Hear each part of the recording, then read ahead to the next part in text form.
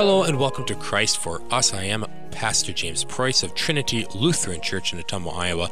That portion of God's Word which we consider today, the Holy Spirit has caused to be recorded in Romans chapter 5. For while we were still weak, at the right time, Christ died for the ungodly. For one will scarcely die for a righteous person, though perhaps for a good person one would dare even to die. But God shows his love for us in that while we were still sinners, Christ died for us. Since therefore we have now been justified by his blood, much more shall we be saved by him from the wrath of God. For if while we were enemies, we were reconciled to God by the death of his Son, much more now that we are reconciled shall we be saved by his life. More than that, we also rejoice in God through our Lord Jesus Christ, through whom we have now received reconciliation. Therefore, just as sin came into the world through one man, and death through sin, and so death spread to all men because all sinned. For sin indeed was in the world before the law was given, but sin is not counted where there is no law. Yet death reigned from Adam to Moses, even over those whose sinning was not like the transgression of Adam, who was a type of the one who was to come. But the free gift is not like the trespass, for if many died through one man's trespass, much more have the grace of God and the free gift by the grace of that one man, Jesus Christ, abounded for many. This is our text. At the beginning of Romans chapter 5, St. Paul writes, "Through him we have also obtained access by faith into this grace in which we stand." So, by faith, we obtain access to God's grace. But what is God's grace? Many define God's grace as God's help. We are weak, so God helps us with his grace to make us strong. However, when it comes to us being justified, reconciled to God, and saved, grace is not mere help. Grace is much more than help. Grace is God's undeserved love for us. Grace is everything. Grace is God's raising the dead, changing the sinner's heart, converting his enemy. For while we were still weak, at the right time Christ died for the ungodly. God shows his love for us in that while we were still sinners, Christ died for us. This is God's grace in action. While we are ungodly, Christ dies for us. While we are sinners and want nothing to do with God, God sends his Son to pay for our sins. While we are his enemies, he makes restitution for us so that we may be reconciled to him. This isn't we do our part and God does his. This isn't God seeing that there's something good in us, so he just gives us a nudge in the right direction. No, we were God's enemies, and God sent his Son to die for us. We were in debt to God and merited eternal damnation, and God paid our debt. He didn't owe us anything, but he gave us everything. That is God's grace. This definition of grace tears down the proud and exalts the lowly. If you think you deserve to go to heaven, this definition of grace will cast you down to hell.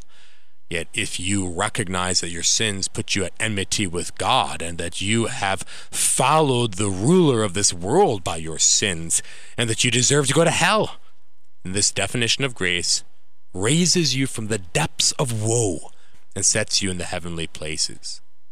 God did not send his Son to die for you because you deserved to go to heaven.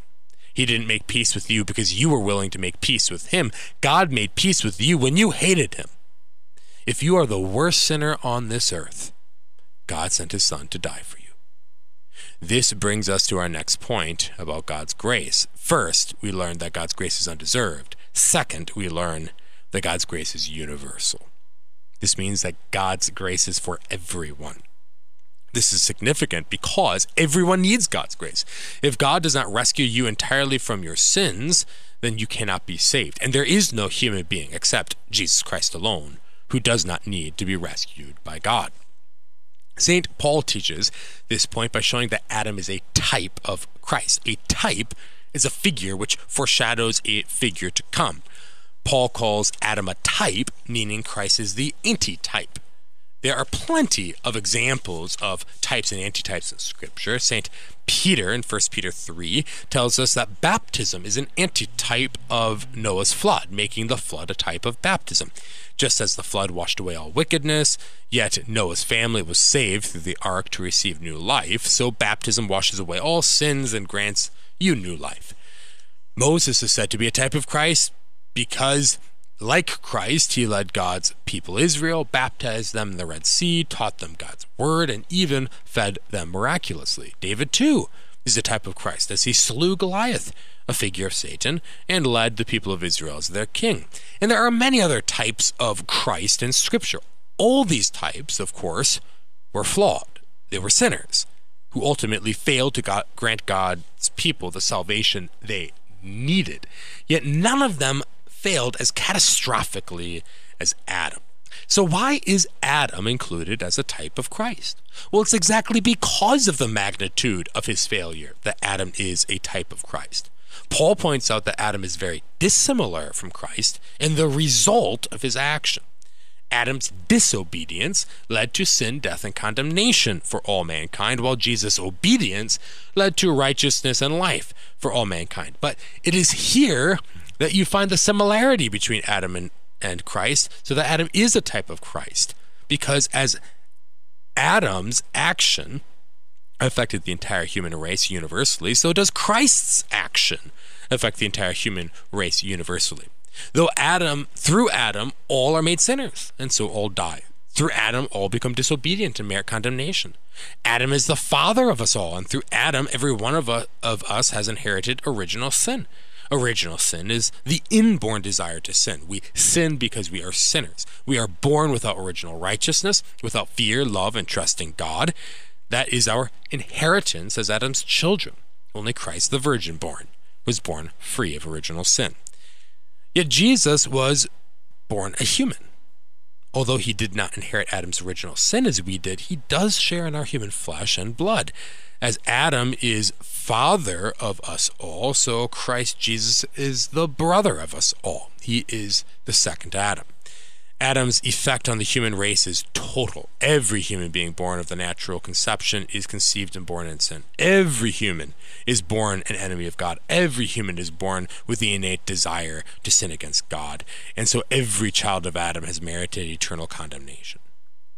Jesus' effect on the human race is total. The sins of every human being have been washed away in Jesus' blood.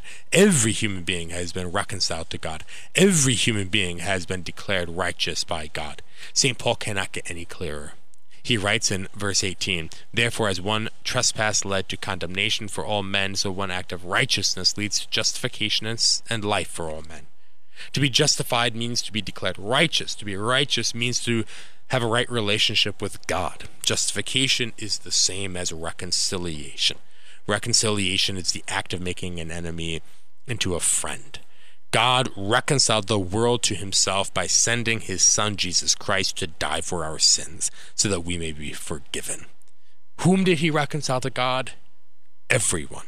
St. Paul writes in 2 Corinthians 5, "In Christ, God was reconciling the world to himself, not counting their trespasses against them, and entrusting to us the message of reconciliation." This is the message of the gospel. God has reconciled the world to himself. He has forgiven the sins of the whole world. He has made atonement for every sin. As Adam plunged the entire human race into sin, death, and condemnation, so God has justified every human being through the death and resurrection of Jesus Christ. So we have learned that God's grace is undeserved. Christ died for us while we were God's enemies. We have learned that God's grace is universal. There is no one for whom Jesus did not die and reconcile to God the Father. Yet God's grace is not absolute. What this means is that not everyone is saved. Although Christ has won reconciliation between God and man for all people, has washed away their sins in his blood, and has indeed justified every man, woman, and child, yet not everyone is ultimately saved, because this justification and reconciliation must be received through faith. The first words of this chapter of Romans are, "Therefore, since we have been justified by faith, we have peace with God through our Lord Jesus Christ. Through him we have obtained access by faith into this grace." Faith is believing and trusting in that God is reconciled to you for the sake of Jesus Christ. If you do not have this faith, you cannot receive the reconciliation. If faith does not receive it, you lose it. People often equate justification and salvation, and for good reason. If you are justified, then you will be saved. Yet, you will be saved in the future. Yes, even St. Paul will speak of salvation as in the completed past tense, for by grace you have been saved through faith. Ephesians 2 verse 8. Paul speaks as if salvation is a completed task, and in a way, we should think so. You should not doubt your salvation. If you have faith in Christ Jesus, you should have confidence that you will inherit salvation. St. Paul writes, "Since therefore we have now been justified by his blood, much more shall we be saved by him from the wrath of God."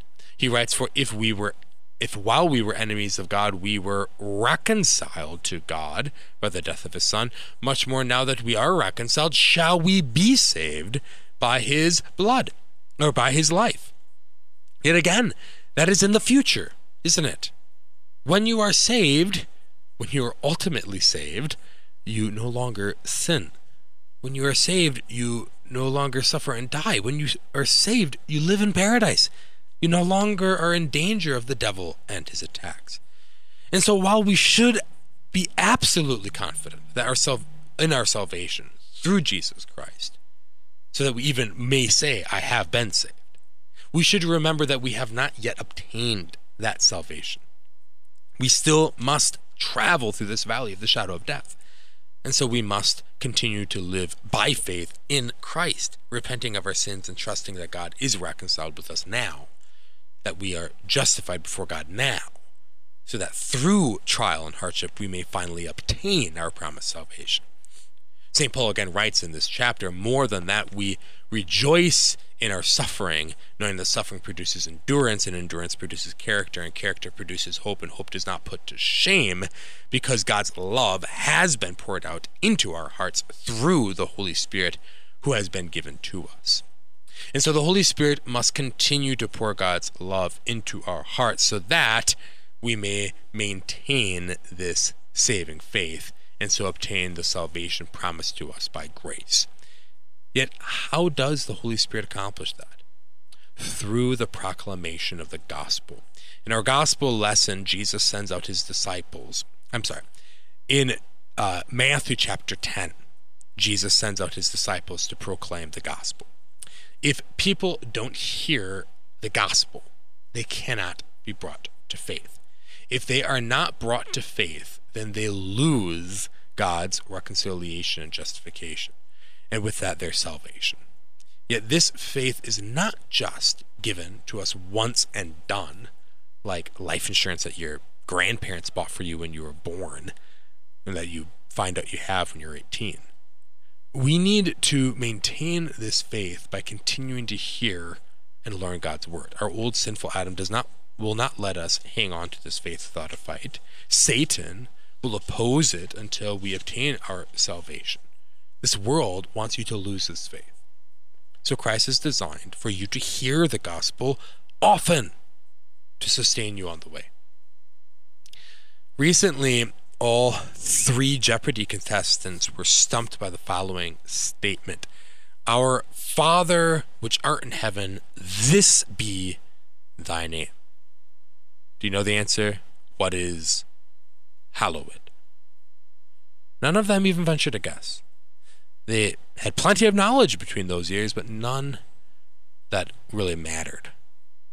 We need to hear the message that God is reconciled to us through Jesus Christ. We must never think that we've heard enough or that it's not that important. And we need to continue to hear this message until we finally receive our long-promised salvation. May God keep us faithful to this promise until we receive this salvation. Amen. We thank you for joining us today. Trinity Lutheran Church invites you to join us for worship. We worship every Saturday night at 6 and every Sunday morning at 9 with Bible study afterward. We're located on Shaw Avenue in Ottumwa. We're the church on the hill next to Wildwood Park. You can learn more at our website, trinitylutheranatumwa.com, or go to christforus.org. You can find this sermon and many others. And you can contact me through that. My name is Pastor James Price, and I'd love to hear from you. Please tune in again next week for another broadcast of Christ for Us.